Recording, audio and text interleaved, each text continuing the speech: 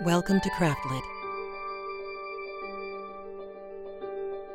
the podcast for crafters who love books. My name is Heather Ordover, and I'm podcasting from where the Delaware River meets the Old York Road, New Hope, Pennsylvania. Episode 540. Yes, now. This episode of CRAFTLIT is brought to you by you. Thank you. Well, hello. How are you? I am well. I am also sneezing like a crazy person because allergies. Yeah. So, you know I'm happy. Hey, at least it's not mosquito bites. So, small favors. I appreciate it. But whoo boy, do I have the episode y'all been waiting for a good long time. For actually a couple of different reasons. One is Helen. Two is Ireland. I'm going to talk about Ireland first. So, if you are on Ravelry, on Facebook, on our annotated audiobook CRAFTLIT group, which you are more than welcome to join. It is currently the only place I go to on social media with any regularity at all. If you've been on either of those places, you have probably seen the announcements that, yes, we do have a CRAFTLIT tour happening. Yes, it is happening next October, so 1 year.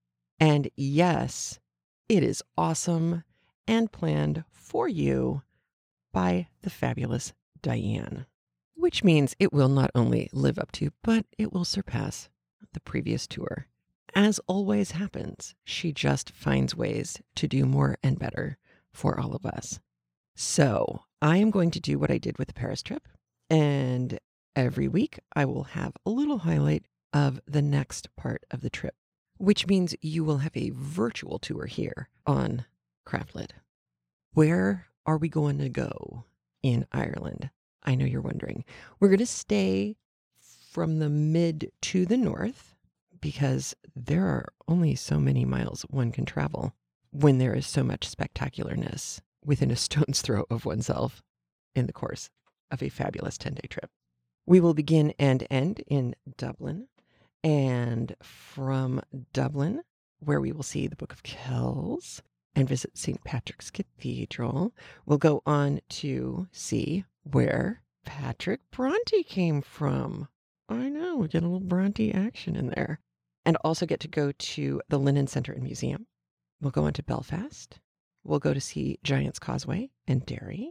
We will check out the Ulster American Folk Park, which is so cool.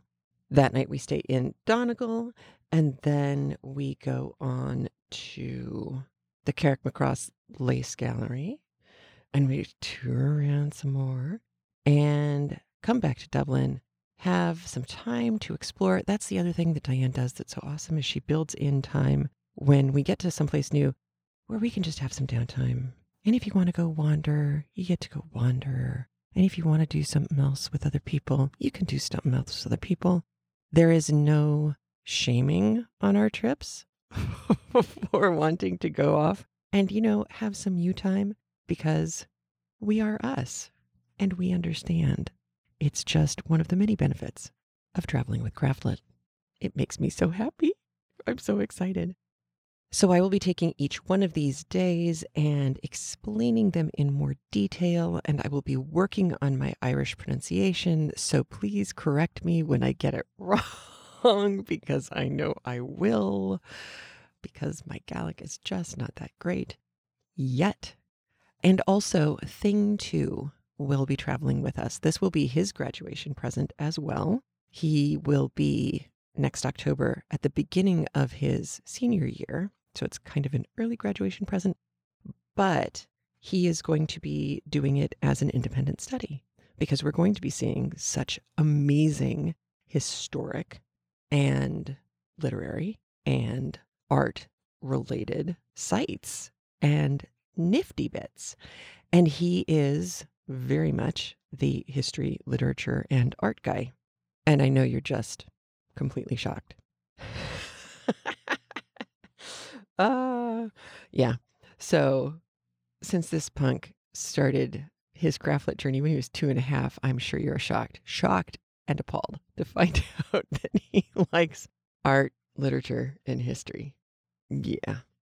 Anyway, he is very, very looking forward to getting a chance to meet you as well. So, yay! Now, how do you get to join us on this trip, I hear you ask? Here's the secret.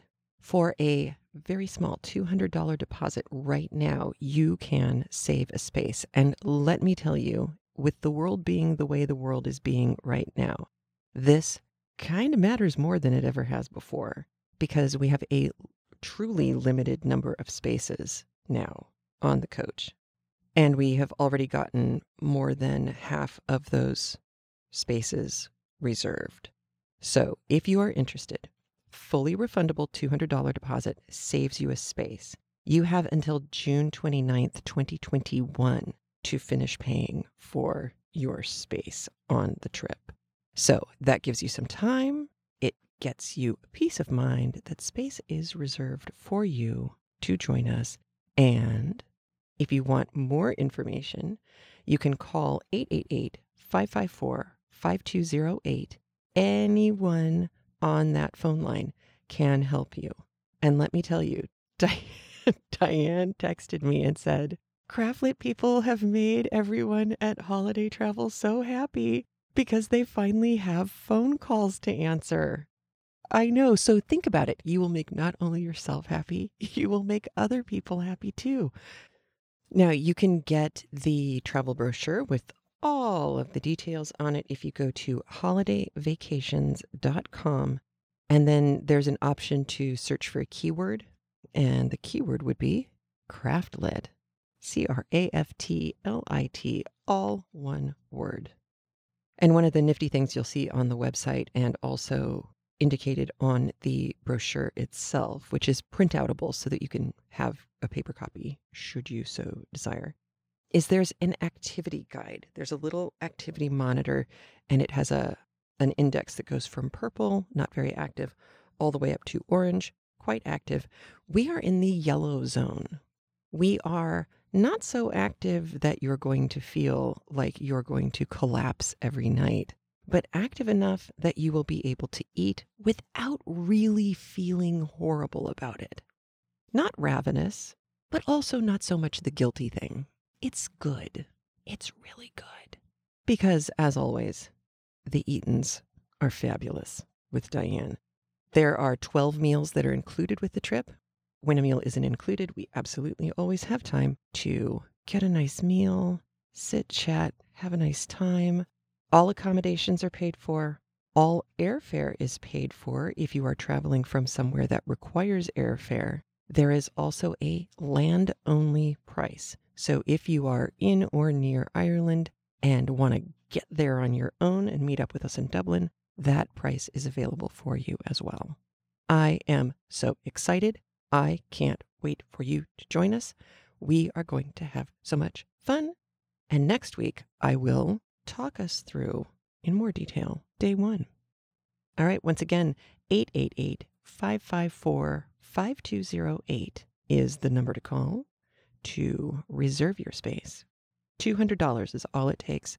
Fully refundable should something go sideways for you. It happens, but either way, that slot will be reserved for you, which is, like I said, super important because the space is limited and already more than half gone. Very exciting. Please join me. All right, and now we leave Ireland for a moment to go and check in with Helen. Things have been tense for our heroine. Yes, indeed. And things have been really lousy. I shouldn't say tense. Things have been really lousy for this woman. She has had more than her share of lame people to put up with. Today is the day you have waited for. I am not going to say anything else, literally anything else, except let's listen to chapters 43 and 44 of The Tenant of Wildfell Hall by Anne Bronte, read for us by Mia Daguerre.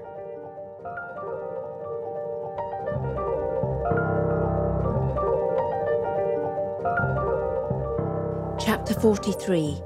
The Boundary Passed. October 10th. Mr. Huntington returned about 3 weeks ago. His appearance, his demeanour and conversation, and my feelings with regard to him I shall not trouble myself to describe. The day after his arrival, however, he surprised me by the announcement of an intention to procure a governess for little Arthur. I told him it was quite unnecessary, not to say ridiculous, at the present season. I thought I was fully competent to the task of teaching him myself for some years to come at least. The child's education was the only pleasure and business of my life, and since he had deprived me of every other occupation, he might surely leave me that. He said I was not fit to teach children or to be with them. I had already reduced the boy to little better than an automaton. I had broken his fine spirit with my rigid severity, and I should freeze all the sunshine out of his heart and make him as gloomy and ascetic as myself if I had the handling of him much longer. And poor Rachel, too, came in for her share of abuse, as usual. He cannot endure Rachel because he knows she has proper appreciation of him. I calmly defended our several qualifications as nurse and governess, and still resisted the proposed addition to our family, but he cut me short by saying it was no use bothering him about the matter, for he had engaged a governess already, and she was coming next week, so that all I had to do was to get things ready for her reception. This was a rather startling piece of intelligence. I ventured to inquire her name and address, by whom she'd been recommended, or how he had been led to make choice of her. "She is a very estimable, pious young person," said he. "You needn't be afraid. Her name is Myers, I believe, and she was recommended to me by a respectable old dowager, a lady of high repute in the religious world. I've not seen her myself, and therefore cannot give you a particular account of her person and conversation or so forth. But if the old lady's eulogies are correct, you'll find her to possess all the desirable qualifications for her position, an inordinate love of children among the rest." All this was gravely and quietly spoken, but there was a laughing demon in his half-averted eye that boded no good, I imagined. However, I thought of my asylum in Yorkshire and made no further objections. When Miss Myers arrived, I was not prepared to give her a very cordial reception. Her appearance was not particularly calculated to produce a favourable impression at first sight, nor did her manners and subsequent conduct in any degree remove the prejudice I had already conceived against her. Her attainments were limited, her intellect no ways above mediocrity. She had a fine voice and could sing like a nightingale and accompany herself sufficiently well on the piano, but these were her only accomplishments. There was a look of guile and subtlety in her face, a sound of it in her voice. She seemed afraid of me and would start if I suddenly approached her. In her behaviour she was respectful and complaisant even to civility. She attempted to flatter and fawn upon me at first, but I soon checked that. Her fondness for her little pupil was overstrained, and I was obliged to remonstrate with her on the subject of overindulgence and injudicious praise, but she could not gain his heart. Her piety consisted in an occasional heaving of sighs and uplifting of eyes to the ceiling, and the utterance of a few cant phrases. She told me she was a clergyman's daughter and had been left an orphan from her childhood, but had had the good fortune to obtain a situation in a very pious family, and then spoke so gratefully of the kindness she had experienced from its different members that I reproached myself for my uncharitable thoughts and unfriendly conduct, and relented for a time, but not for long. My cause of dislike were too rational, my suspicions too well-founded for that, and I knew it was my duty to watch and scrutinise till those suspicions were either satisfactorily removed or confirmed. I asked the name and residence of the kind and pious family. She mentioned a common name and an unknown and distant place of abode, but told me they were now on the continent, and their present address was unknown to her. I never saw her speak much to Mr. Huntington, but he would frequently look in on the schoolroom to see how little Arthur got on with his new companion when I was not there. In the evening she sat with us in the drawing-room, and would sing and play to amuse him, or us, as she pretended, and was very attentive to his wants, and watchful to anticipate them, though she only talked to me. Indeed, he was seldom in a condition to be talked to. Had she been other than she was, I should have felt her present a great relief to come between us thus, except, indeed, that I should have been thoroughly ashamed for any decent person to see him as he often was. I did not mention my suspicions to Rachel, but she, having sojourned for half a century in this land of sin and sorrow, has learned to be suspicious herself. She told me from the first she was down of that new governess, and I soon found that she watched her quite as narrowly as I did, and I was glad of it, for I longed to know the truth. The atmosphere of Grassdale seemed to stifle me, and I could only live by thinking of Wildfell Hall. At last, one morning, she entered my chamber with such intelligence that my resolution was taken before she had ceased to speak. While she dressed me, I explained to her my intentions and what assistance I should require from her, and told her which of my things she was to pack and which she was to leave behind for herself, as I had no other means of recompensing her for this sudden dismissal after a long and faithful service, a circumstance I most deeply regretted but could not avoid.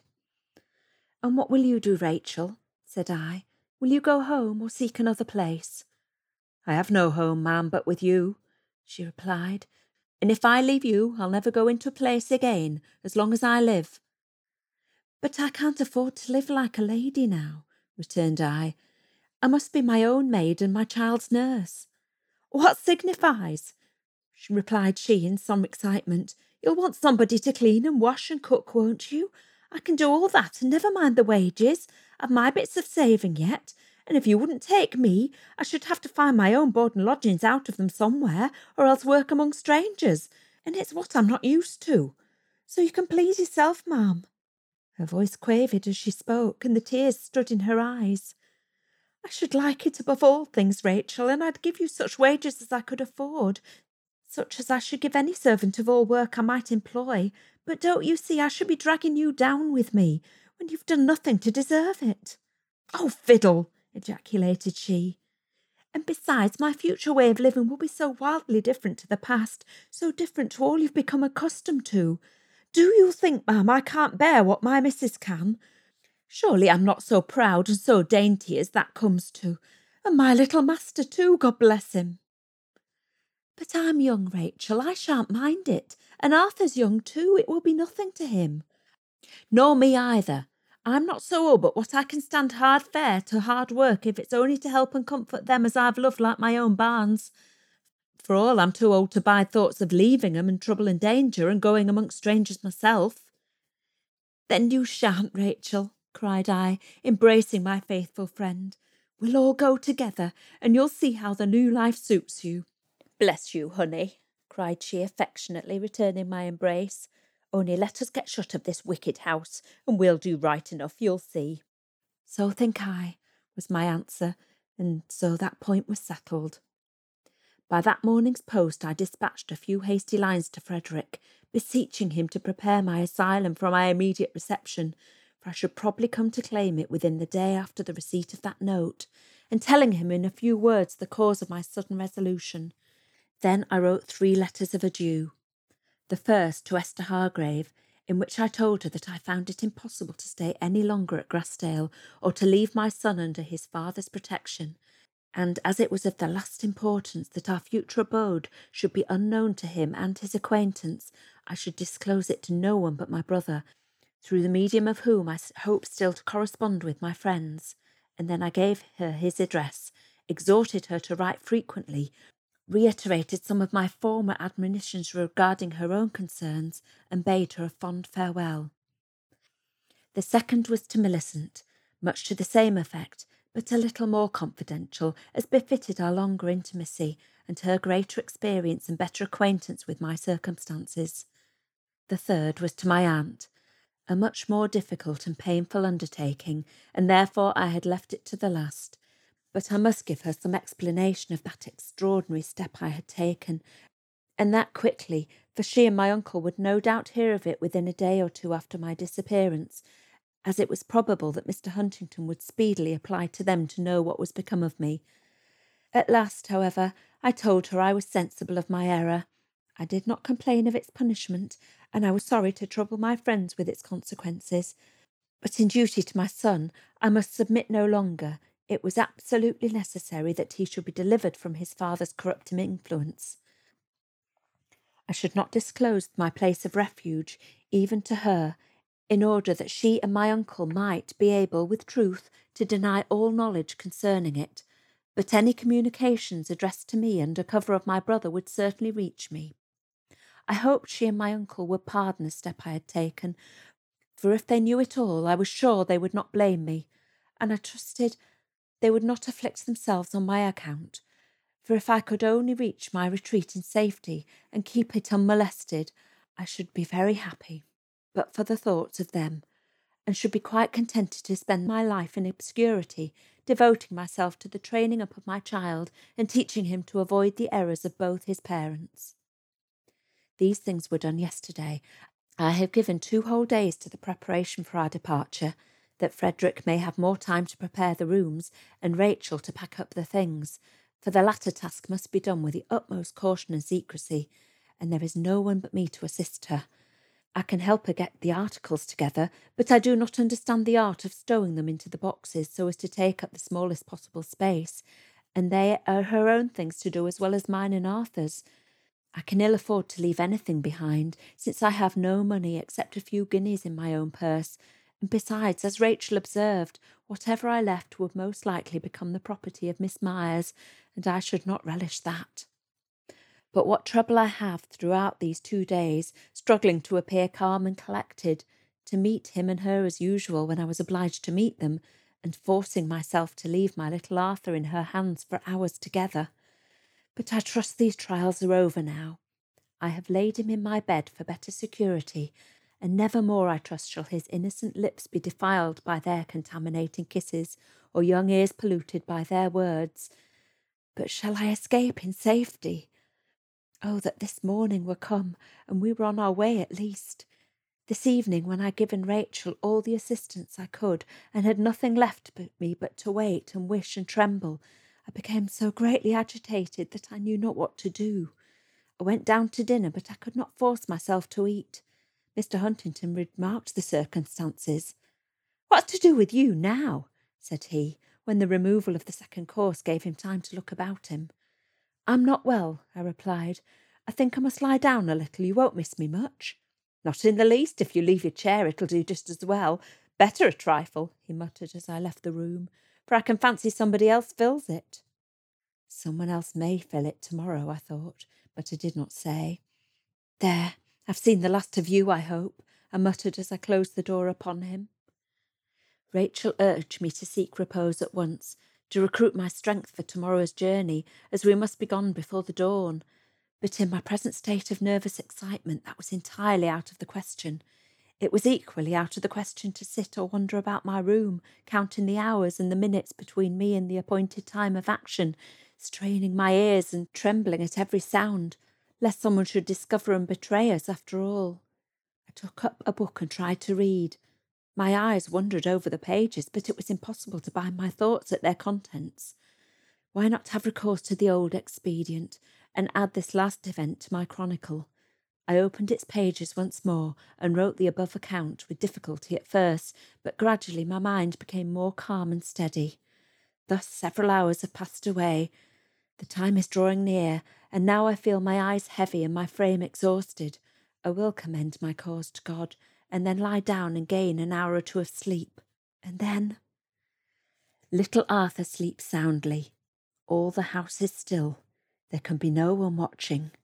The boxes were all corded by Benson and quietly conveyed down the back stairs after dusk and sent away in a cart to the coach office. The name upon the cards was Mrs. Graham, which appellation I mean henceforth to adopt. My mother's maiden name was Graham, and therefore I fancy I have some claim to it, and prefer it to any other except my own, which I dare not resume. Chapter 44.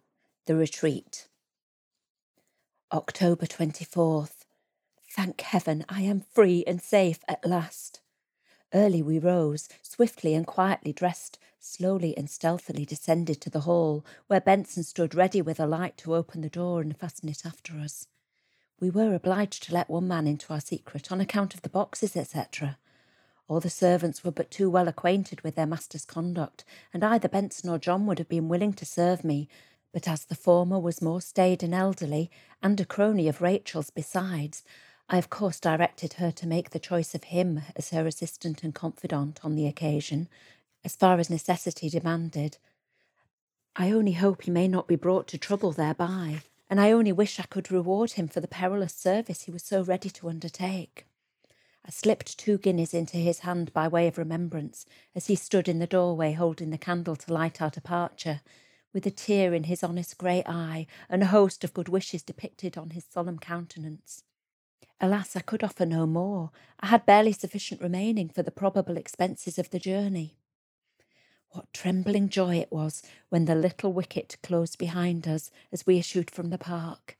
Then, for one moment, I paused to inhale one draught of that cool, bracing air and venture one look back upon the house. All was dark and still, no light glimmered in the windows, no wreath of smoke obscured the stars that sparkled above it in the frosty sky. As I bade farewell forever to that place, the scene of so much guilt and misery, I felt glad that I had not left it before, for now there was no doubt about the propriety of such a step, no shadow of remorse for him I left behind. There was nothing to disturb my joy but the fear of detection, and every step removed us farther from the chance of that. We had left Grassdale many miles behind us before the round red sun arose to welcome our deliverance, and if any inhabitant of its vicinity had chanced to see us then as we bowled along on the top of the coach, I scarcely think they would have suspected our identity. As I intended to be taken for a widow, I thought it advisable to enter my new abode in mourning. I was therefore attired in a plain black silk dress and mantle, a black veil, which I kept carefully over my face for the first 20 or 30 miles of the journey, and a black silk bonnet, which I had been constrained to borrow from Rachel for want of such an article myself. It was not the newest fashion, of course, but none the worse for that, under present circumstances.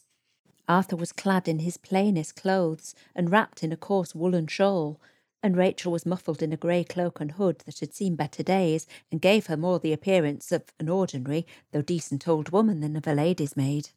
Oh, what a delight it was to be thus seated aloft, rumbling along the broad, sunshiny road, with a fresh morning breeze in my face, surrounded by unknown country, all smiling, cheerfully, gloriously smiling in the yellow lustre of those early beams, with my darling child in my arms, almost as happy as myself, and my faithful friend beside me, a prison and despair behind me, receding farther and farther back at every clatter of the horse's feet, and liberty and hope before. I could hardly refrain from praising God aloud for my deliverance, or astonishing my fellow passengers by some surprising outburst of hilarity. But the journey was a very long one, and we were all weary enough before the close of it. It was far into the night when we reached the town of L, and still we were 7 miles from our journey's end, and there was no more coaching nor any conveyance to be had, except a common cart, and that with the greatest difficulty, for half the town was in bed.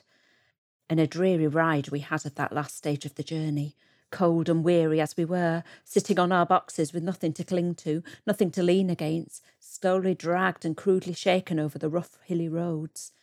But Arthur was asleep in Rachel's lap, and between us we managed pretty well to shield him from the cold night air. At last we began to ascend a terribly steep and stony lane, which, in spite of the darkness, Rachel said she remembered well. She had often walked there with me in her arms, and little thought to come again so many years after, into such circumstances as the present. Arthur being now awakened by the jolting and stoppages, we all got out and walked. We had not far to go, but what if Frederick should not have received my letter, or if he should not have had time to prepare the rooms for our reception, and we should find them all dark, damp, and comfortless, destitute of food, fire, and furniture after all our toil? At length the grim dark pile appeared before us. The lane conducted us round by the back way. We entered the desolate court, and in breathless anxiety surveyed the ruinous mass. Was it all blackness and desolation? No. One faint red glimmer cheered us from a window where the lattice was in good repair. The door was fastened, but after due knocking and waiting, and some parleying with a voice from an upper window, we were admitted by an old woman who had been commissioned to air and keep the house till our arrival, into a tolerably snug little apartment, formerly the scullery of the mansion, which Frederick has now fitted us as a kitchen. Here she procured us a light, roused the fire into a cheerful blaze, and soon prepared a simple repast for our refreshment, while we disencumbered ourselves from our travelling gear and took a hasty survey of our new abode. Besides the kitchen, there were 2 bedrooms, a good-sized parlour, and another smaller one which I destined for my studio, all well aired and seemingly in good repair, but only partly furnished with a few old articles, chiefly of ponderous black oak, the veritable ones that had been there before, and which had been kept as antiquarian relics in my brother's present residence, and now in all haste transported back again. The old woman brought my supper and Arthur's into the parlour, and told me, with all due formality, that the master desired his compliments to Mrs. Graham, and he had prepared the rooms as well as he could on such short notice, but he would do himself the pleasure of calling upon her to-morrow to receive further commands. I was glad to ascend the stern-looking stone staircase and lie down in the gloomy old-fashioned bed beside my little Arthur. He was asleep in a minute, but weary as I was, my excited feelings and restless cogitations kept me awake till dawn began to struggle with the darkness. But sleep was sweet and refreshing when it came, and the waking was delightful beyond expression. It was little Arthur that roused me with his gentle kisses. He was then safely clasped in my arms and many leagues away from his unworthy father. Broad daylight illuminated the apartment, for the sun was high in heaven, though obscured by rolling masses of autumnal vapour. The scene indeed was not remarkably cheerful in itself, either within or without. The large bare room with its grim old furniture, the narrow lattice windows revealing the dark grey sky above and the desolate wilderness below, where the dark stone walls and iron gate and rank growth of grass and weeds, and the hardy evergreens of preternatural forms alone remained to tell that there had been once a garden, and the bleak and barren fields beyond might have struck me as gloomy enough at another time. But now each separate object seemed to echo back my own exhilarating sense of hope and freedom.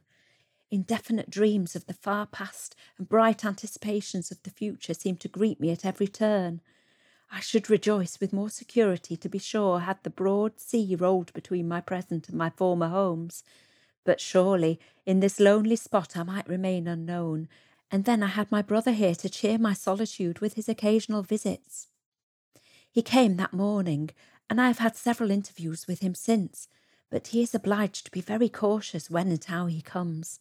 Not even his servants or his best friends must know of his visits to Wildfell, except on such occasions as a landlord might be expected to call upon a stranger tenant, lest suspicion should be excited against me, whether of the truth or some slanderous falsehood.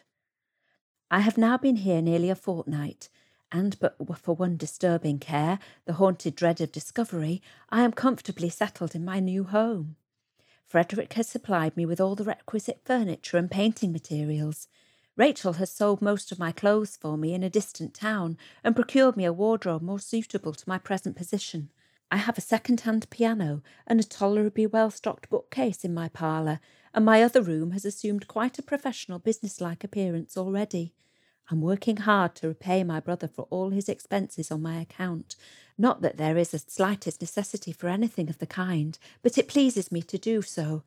I shall have so much more pleasure in my labour and my earnings, my frugal fare and household economy, when I know I am paying my way honestly, and that what little I possess is legitimately all my own, and that no one suffers for my folly, in a pecuniary way at least. I shall make him take the last penny I owe him, if I can possibly effect it without offending him too deeply. I had a few pictures already done, for I told Rachel to pack up all I had, and she executed her commission but too well, for among the rest she put up a portrait of Mr. Huntington that I had painted in the first year of my marriage. It struck me with dismay at the moment when I took it from the box and beheld those eyes fixed upon me in their mocking mirth, as if exulting still in his power to control my fate and deriding my efforts to escape. How wildly different had been my feelings in painting that portrait to what they were now in looking upon it. How I had studied and toiled to produce something as I thought worthy of the original. What mingled pleasure and dissatisfaction I had had in the result of my labours. Pleasure for the likeness I had caught, dissatisfaction because I had not made it handsome enough. Now I see no beauty in it, nothing pleasing in any part of its expression, and yet it's far handsomer and more agreeable. far less repulsive, I should rather say, than he is now, for these 6 years have wrought amongst a greater change upon himself as of my feelings regarding him. The frame, however, is handsome enough, and will serve for another painting. The picture itself I have not destroyed, as I had first intended. I have put it aside, not, I think, from any lurking tenderness for the memory of past affection, nor yet to remind me of my former folly, but chiefly that I may compare my son's features and countenance with this as he grows up, and thus be able to judge how much or how little he resembles his father, if I may be allowed to keep him with me still, and never behold that father's face again, a blessing I hardly dare reckon on. It seems Mr. Huntington is making every exertion to discover the place of my retreat. He has been in person to Stanningley, seeking redress for his grievances, expecting to hear of his victims, if not to find them there, and has told so many lies with such unblushing coolness that my uncle more than half believes him, and strongly advocates my going back to him and being friends again. But my aunt knows better. She is too cool and cautious, and too well acquainted with both my husband's character and my own to be imposed upon by any specious falsehoods the former could invent. But he does not want me back. He wants my child, and gives my friends to understand that if I prefer living apart from him, he will indulge the whim and let me do so unmolested, and even settle a reasonable allowance upon me, provided I will immediately deliver up his son. But heaven help me, I am not going to sell my child for gold, although it would save both him and me from starving. It would be better that he should die with me than he should live with his father. Frederick showed me a letter he had received from that gentleman, full of cool impudence such as would astonish anyone who did not know him, but such as, I am convinced, none would know better how to answer than my brother.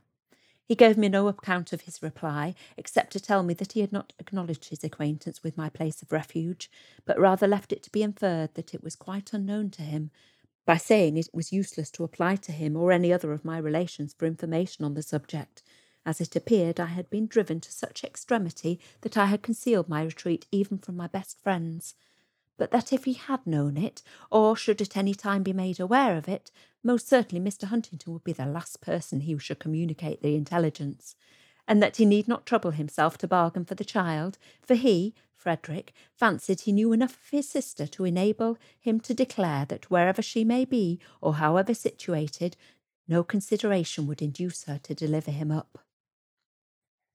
30th. Alas, my kind neighbours will not let me alone. By some means they have ferreted me out, and I have to sustain visits from 3 different families, all more or less bent on discovering who and what I am, whence I came, and why I have chosen such a home as this. Their society is unnecessary to me, to say the least, and their curiosity annoys and alarms me.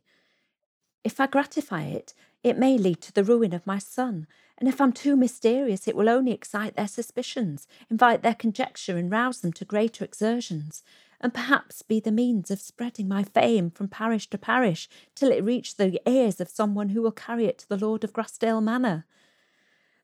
I shall be expected to return their calls, but if upon inquiry I find that any of them live too far away for Arthur to accompany me, they must expect in vain for a while, for I cannot bear to leave him unless it be to go to church, and I have not attempted that yet, for it may be foolish weakness, but I am under such constant dread of his being snatched away that I am never easy when he is not by my side, and I feel these nervous terrors would so entirely disturb my devotions that I should obtain no benefit from the attendance. I mean, however, to make the experiment next Sunday, and oblige myself to leave him in charge of Rachel for a few hours. It will be a hard task, but surely no imprudence, and the vicar has been to scold me for my neglect of the ordinance of religion. I had no sufficient excuse to offer, and I promised if all were well he should see me in my pew next Sunday, for I do not wish to be set down as an infidel, and besides I know I should derive great comfort and benefit from an occasional attendance at public worship. If only I could have faith and fortitude to compose my thoughts in conformity with the solemn occasion, and forbid them to be forever dwelling on my absent child, and on the dreadful possibility of finding him gone when I return. And surely God in his mercy will preserve me from so severe a trial. For my child's own sake, if not for mine, he will not suffer him to be torn away. November 3rd. I have made some further acquaintances with my neighbours. The fine gentleman and beau of the parish and its vicinity, in his own estimation at least, is a young...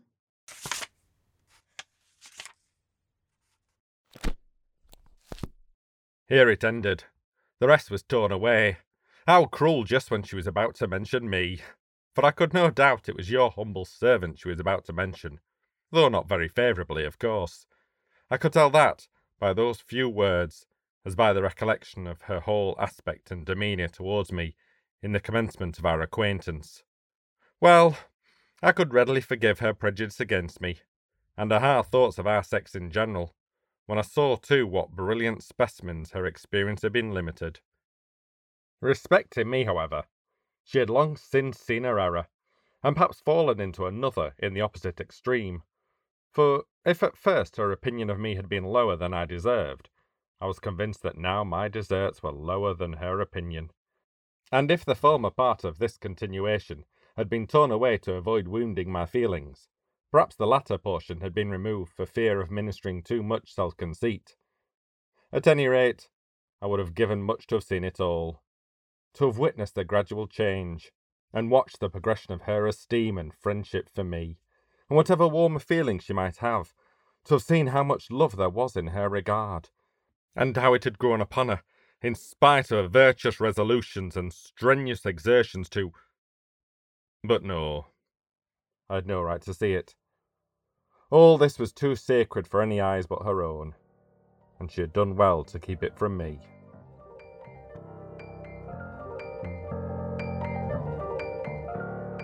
Yes.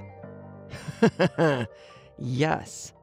All of the pieces have now fallen into place, as one would hope. Helen has arrived at Wildfell Hall. We now know that Mr. Lawrence, who when we last saw him in real time was not doing so well, Mr. Lawrence is her brother, and we're back with Gilbert. Gilbert has finished reading Helen's journal. And we are once again reminded that Gilbert is writing all of this, all of his portion of this, to a friend. I also think that perhaps all of our previous reactions to Gilbert, well, of course she loves me-ness of him previously, is in some way mitigated by Gilbert's reaction to actually seeing all of Helen's story.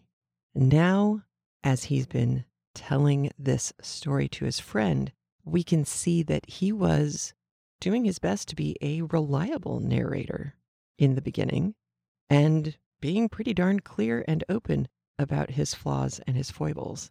Because now, as he said, when he's able to see the two fine specimens of men that she has been exposed to prior to meeting Gilbert and the people who live around him, it's easy to understand why Helen would be suspicious, standoffish, and not particularly interested in anybody. She is also, he now knows, quite clearly still married. And that's a tricky bit. So whereas before we had a chance to read Helen's journal with Gilbert and Gilbert's friend, before we thought we were reading a story about a kind of standoffish woman with a mystery and a young guy who was a little too full of himself and a little too young, and that was pretty much it. We are now plunged deep into a much, much more complicated story because divorce is not an option. Helen cannot let her husband find out where she is.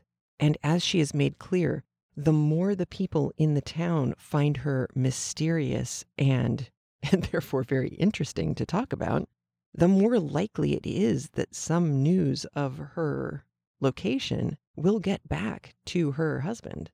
And that's pretty dangerous because we already know that he has traveled to come find her. He has been unsuccessful so far, thank God. But he's not averse to coming and grabbing her physically and dragging her and their little boy back home. Which means Helen did a pretty ballsy thing right there because she really, really enfolded Gilbert into a series of confidences that he will be very unhappy to be part of in some ways, because now knowing the truth, he knows that she is completely unattainable. But also, should he muck this up and say the wrong thing to the wrong person, and there are several wrong people I can think of in town to say anything to, her life, certainly her happiness and her well-being, but her actual life could be at risk. So he's in a tricky bit of a situation now too. And we have now no indication of what is coming next. Prior to this, when we were reading the journal, we knew where she was going to wind up. We did know she would get away because we've seen her away with Gilbert and everybody. But now it's like watching a DVR or TiVoed show. We have caught up to real time and we can't fast forward anymore. And now we just have to watch and see where Anne Bronte placed the chips as they fall. It's pretty good, right? Were you expecting this to be where it ended for our journal portion? And bookmarks. We are going to have a bookmark exchange. Yes, for the holidays. I am so excited. I will have more actual information for you next week. But this came out of Jennifer and Tracy and some others at our wonderful Thursday night Zoom chat. Links to that can be found on the Facebook group. It's a pinned thingy, a pinned post on the Facebook group. You can get the link there, put in your email address, and then you'll get the Zoom link for Thursday night. It's the same one every week. Anyway, they came up with this lovely idea of, here we are, stuck. The world's weird. Let's do something nice for each other. What could that be? I know, bookmarks. Because we're bookish and we like crafty things. So you could buy one. Sure, you can make one better. You can create whatever. We will handle the matching people with other people and give you an opportunity to do something nice and get something nice in return as well. There will be a form for you to fill out, so you'll enter your address and information, and then we'll be able to contact you directly. Well, Tracy, who is being a princess among women, she is going to find a way to connect you with each other, and then we can have some fun and share pictures and be happy. Yay! I'm very excited. So links will come next week and more deets at that time as well. I hope you're excited too. All right, I'm going to let you go and you have a great week. Be well, wear a mask, take care of each other. I'll talk to you soon. Bye. If you like what you heard today, please leave a review over at iTunes. Join us on Facebook. Meet up with the knitters on Craftlet's Corner of Ravelry. Stay in the know on Instagram, or add your name to our mailing list, which I promise will never spam you. In fact, you probably want to buy a lottery ticket on any day that you get a message from the Craftlit mailing list, because that'll be a special day. And remember, if your hands are too busy to pick up a book, at least you can turn one on.